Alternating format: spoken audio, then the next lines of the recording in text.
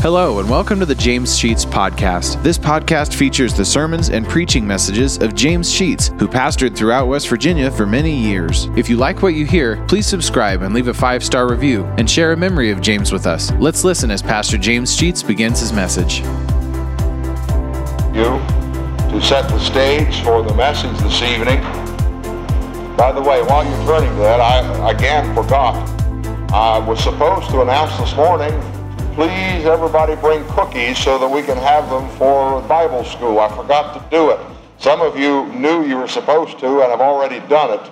When you come tomorrow evening, load in a package or two of cookies and bring them, will you? So that we'll have plenty of cookies to serve for refreshments. I think there's enough Kool-Aid and that's being prepared, so that won't be a problem, but we do need some cookies. Matthew 27, beginning right where Don left off, at the 19th verse. We'll read through 25.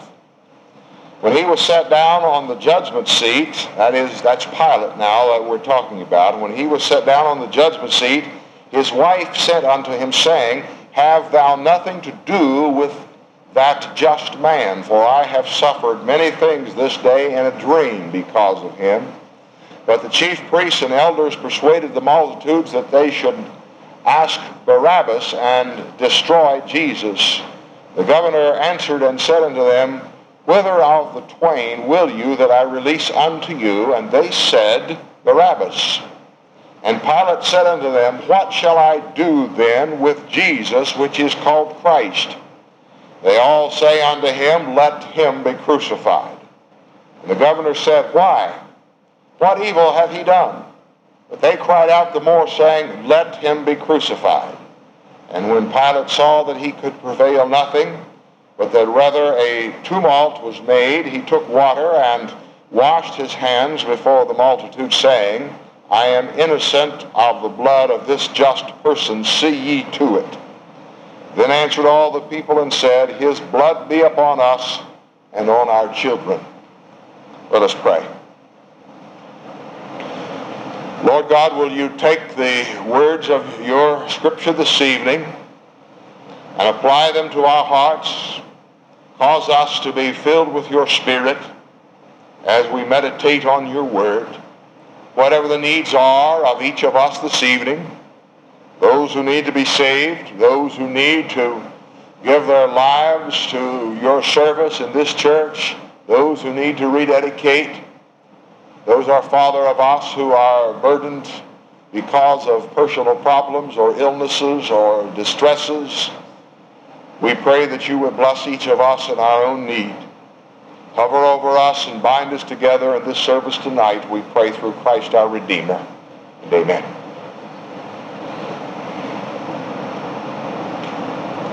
Somewhat interesting to notice that Pilate really did not want to crucify Christ.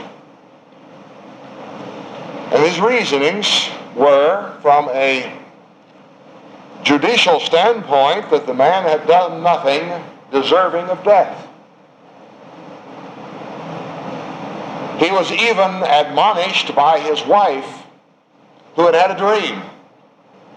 We're not told what the nature of the dream was, but she sent word to him as he sat on his throne in judgment, telling him to have nothing to do with this man Jesus, for she had had a dream, and she had suffered many things that day because of him. We're not told what those things were. I don't know if you believe in dreams or not, but all through the Scripture, God has spoken to people through dreams. I believe in dreams, and I believe that God speaks to us in dreams. I don't believe that everything we dream is sent from God. If everything that we dream is sent from God, he sends some mighty strange things. I've had some mighty strange dreams, as well as you. But I do believe that there are times when we are wrestling with a problem that the Lord will speak to us through our unconsciousness as we sleep.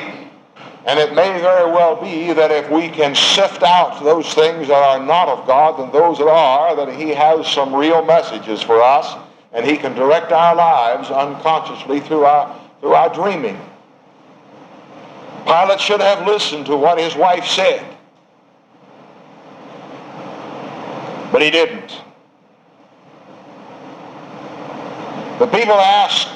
He asked the people, why? What has this man done that deserves his death? They did not answer.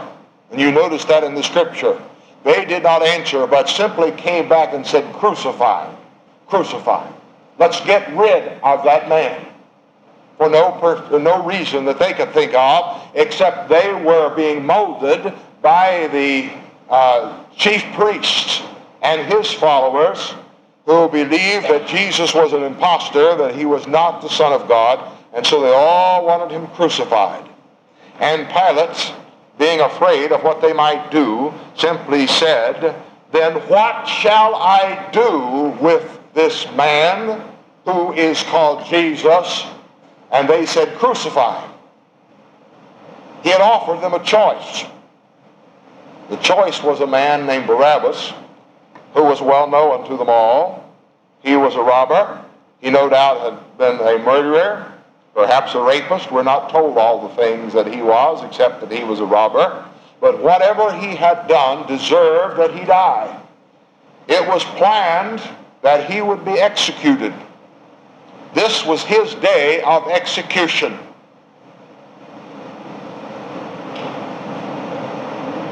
But it also was the plan and the pattern that during this particular feast that the Roman government would release a prisoner as an act of generosity on the part of the government, that the people might want released, usually a political prisoner or somebody that the people wanted released. And so Pilate gave them a choice.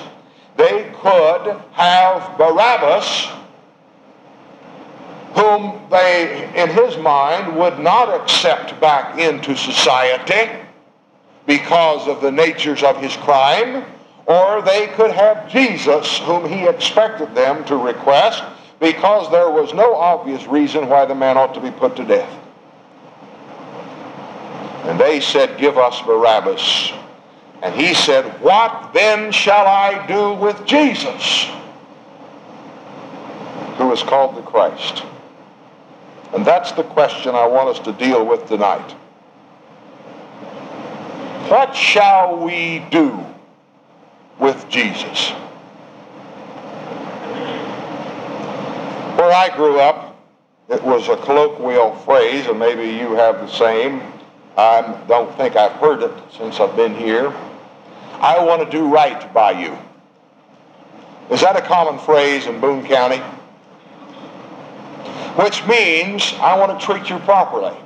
If it is a business deal and I were going to sell something and you were going to buy it, and I would quote you a price that you thought was too low, it would be common in my community for that person to say, well, now probably that's not enough. I ought to pay you more. I want to do right by you. I don't want to cheat you. All at the same time, he's probably thinking, boy, I'm glad you didn't quote it any higher, and I'll pay it here in a hurry, but I want you to know that I do not intend to cheat you. I want to do right by you. I think most people want to do right by Jesus, but don't do it. But don't do it. Well, who is Jesus anyway? John the Baptist was in prison and sent some of his disciples to Jesus with the purpose of asking him a question: are you the one that we have been looking for, the Messiah, or should we look for somebody else? Meaning that John has begun to doubt that this person, Jesus, that he has been proclaiming as the Christ, maybe he is not the Christ, and so he sends his disciples from his prison cell and says, you go to Jesus and you ask him, are you the Messiah? Jesus did not say, yes, I am the Messiah. Jesus said, you go back and you tell John the things that you have seen and that you have heard. They had seen people raised from the dead. They had seen the blind receive their sight. They had seen the cripple walk. They had seen people who were burdened with sin have their sins forgiven. In other words, Jesus was saying it is self-evident as you see my work as to whether I am the Christ or not. I should not even have to answer that. When they took Jesus out to the cross and put him there on the cross, and at that third hour, as he finally gave up the ghost and died there on the cross, and those storm clouds began to gather, and the huge earthquake and the rain and the winds that began to blow upon that scene shook the very foundation of the ground that people were standing on. There was a soldier, a centurion, standing at the foot of the cross, whose responsibility it was to keep order. And when he saw all this happening, and he heard Jesus say, "Father, into thy hands I commend my spirit," and Jesus gave up the ghost, his head dropped down to his chest, and he went to live, and his soul departed from his body, that certain centurion responded, "Truly, this was the Son of God." And he knew who he was. There are several things in the Scripture that tells us who Jesus is. I want to simply refer to them quickly and not spend a lot of time on them. In Acts 10:43, we will find that Jesus is referred to as the fulfillment of the Old Testament prophecy concerning the Messiah. In Matthew 3:17, we will find him called the Son of God. In Matthew 7:29, he is called a teacher who has authority. He taught with authority. In John 1:29, he is called the sin bearer, the one who carries our sins. In 2 Timothy 1:10, he's called the one who conquered death. Acts 4:12, the only Savior. I think there is little doubt in anybody's mind, and I'm sure no doubt in the mind of anyone in this congregation as to who Jesus is. Therefore, it brings us to the question, what kind of reaction do we have to him? What will you do with this person called Jesus? Well, there are two ways that we can go. First of all, there are wrong reactions that we can have. And let's look at those first before we talk about the right reactions. People have wrong reactions to Jesus. Pilate reacted incorrectly. He should have followed the dictates of his own conscience. He should have known that he was dealing with the Son of God. He should have paid attention to what he had heard and seen and not yielded to the pressure of the mob. And that's why lots of people do not accept Jesus Christ, is because they are afraid of the pressure put on them by their peers, by the people outside the church. And even sometimes they're afraid of the people inside the church. So there's some wrong reactions. Let me just point out 6 wrong reactions that people do with Jesus. Number 1, many people ignore him. That is, just plain pretend that he doesn't exist. Maybe you at one time did that. You absolutely ignored Jesus Christ as if he did not exist at all. There are lots of people who do that. Secondly, there are people who relate to him with an attitude of indifference. I don't really care who he is or what he is. I'm going to live my own life, is the reaction that sometimes we hear. Thirdly, there are people who simply just forgets that he really exists. It just never enters their mind that there is any need to have a relationship to Jesus Christ. It just doesn't enter their mind. And you have experienced those, and perhaps you as well have been one of those who just plain forgot that he existed. It didn't mean anything. The church didn't mean anything. You could drive down the road. What made the difference? That's where a bunch of foolish people meet on Sunday morning and do all kinds of foolish things, and why should I care about that? I have more interesting things to do, more interesting places to go. I just plain don't have any interest. His name never enters my mind except in some derogatory manner. This is the attitude of a number of people. Fourthly, there are those who simply try to evade him, stay out of his way. Just stay away. You ever wonder why people don't want to come to church? Listen, a person who is trying to escape from God isn't going to come to where he knows God's going to be. It is not surprising that sinners don't come to church. It's more surprising that they ever come to church, unless they're under conviction. Why would you go somewhere to be in the presence of somebody you want to avoid? It doesn't make sense that you would come where that person is. I don't know if you've ever done it or not. I guess I'll have to confess that I have, in going down the street and seeing somebody coming at me that I really didn't want to confront, and I found a reason to go over on the other side of the street and walk down. Have you ever done that? Now, when the Lord Jesus Christ comes down the path and we're about to have a confrontation with Him, if we don't want to have that, the thing to do is get off that path and go some other way. And that's what lots of people are doing. And they're not beating the path to the church, because that's certainly where God is going to be. Fifthly, there is the hostility and the resentfulness that begins to crop up. And I see this every once in a while when I ask somebody if they're a Christian, and I can see them begin to bristle. Almost their hair standing out. Their face begins to be flushed. And I say, "Are you a Christian?" And they begin to say to me, "Well, I want you to know I'm just as good as those church members you've got." All they're doing is expressing an attitude of hostility toward God. Now, if you ever have that happen to you, understand they're not being hostile to you. They're really not being hostile to the church. They're being hostile to God. Then there's that group of people who hold him aloof. They really don't want to put him away. They just want him close enough that in case of an emergency, they can reach out and get a hold. Like a child who doesn't want to hold mommy's hand because I can do it myself. Remember when you were a kid and said that, or when your kid said that to you? I can walk down the street by myself. But let a big bad dog step out of the path, and that little child comes running back and grabs hold of mommy's hand. Because in mommy or daddy there is security.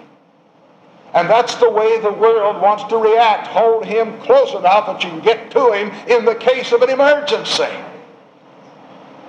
And we use the Lord as an emergency, an escape valve, an escape route. In the event that we might be facing something that we can't handle, we want to run back and grab hold. And so he's held aloof, just close enough to get a hold of. And many of us who are Christian people treat him that very same way. We don't want him out of our sight, but we don't want him holding on either.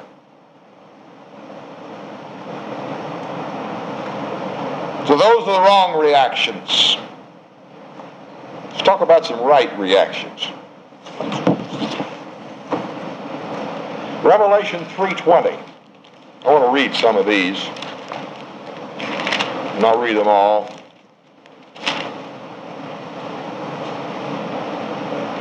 "Behold, I stand at the door and knock, and if any man hear my voice and will open the door, I will come in to him and sup with him and he with me." You've heard those verses, that verse, many times. The right response, what will you do with Jesus, is to invite him in to your life, to your family, to your work, to your play. Jesus ought to be a very real part of every aspect of our life. He is not someone that we associate with only on Sunday. He ought to be someone that goes to work with us tomorrow morning. Someone that we play with tomorrow night as we go out to enjoy ourselves in whatever we're doing. Someone that is a real part of our family, that sits at the table when we eat, that shares our good times as well as our bad. But oftentimes we only want him there to share the bad. We need him then. But listen, he wants to share the good as well. That's one of the reasons sometimes on Wednesday night we talk about, well, what good things does anybody have to say? We talk about so many bad things. All the people who are sick and those who have died and those who need prayer of one nature or another. I think there are times when we need to start saying, well, I want to share something good. The Lord had a real vital part in my life, and it's a good thing. The Lord should be an honored guest in every part of our life. He stands at the door and knocks and wants to be to our life, to our family, to our fellowship, whatever it might be. Secondly, we ought to trust him as a dear friend. Jesus said in John chapter 15, and we'll not turn back there and read it for the lack of time, that ye are my friends if you do whatsoever I command you. Listen, Jesus wants to be a friend. I believe that every person needs a very, very close friend. I'm convinced of that as I can be. If you don't have somebody that you can really spill your guts to, really pour it out, and they love you just the same, you need to find that person. I think everybody needs that person that you can fuss at, that you can cry with, that you can say whatever you want to say, and it'll still be all right. That's a good friend who'll do that. Oftentimes that person is hard to find. But Jesus Christ is that person who can accept and understand and relate to us in every aspect of our lives. He can be our dearest friend. So one relationship that we ought to have with him is to consider him our dearest friend. Thirdly, we need to listen to what he has to say. There is nobody in this world who has all the answers save Jesus Christ. He'll steer us the way we ought to go. Fourthly, we ought to follow Matthew chapter 4. I'm going to turn to that one.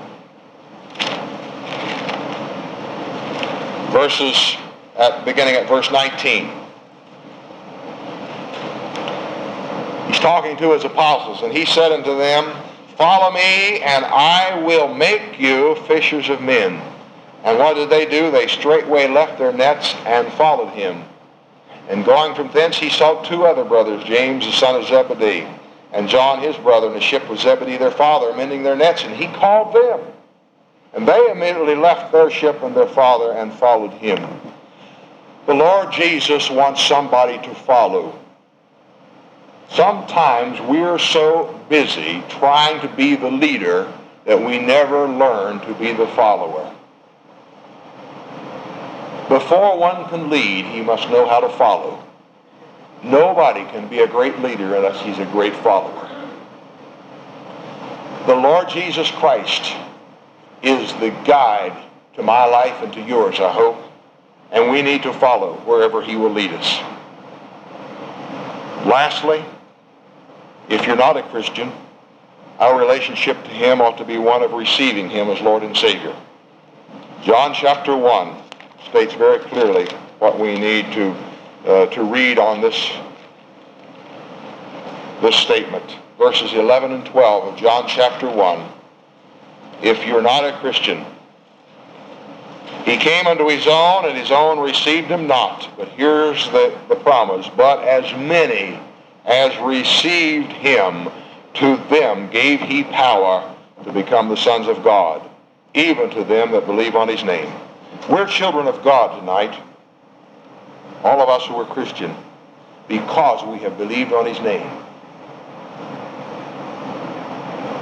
We're a child of God. And that ought to be our relationship. Any honorable person should want to do right by the Lord Jesus. Any honorable person should want to do right. What is the right thing to do with Christ? First of all is to recognize that he died on the cross of Calvary for your sins and mine, and to accept that, and to follow his lead, to be his child, to put our hand in his hand and let him take us day by day in our daily walk, whether it's at home, whether it's at work, or whether it's at play. He is our Lord and he is our Master. Shall we pray?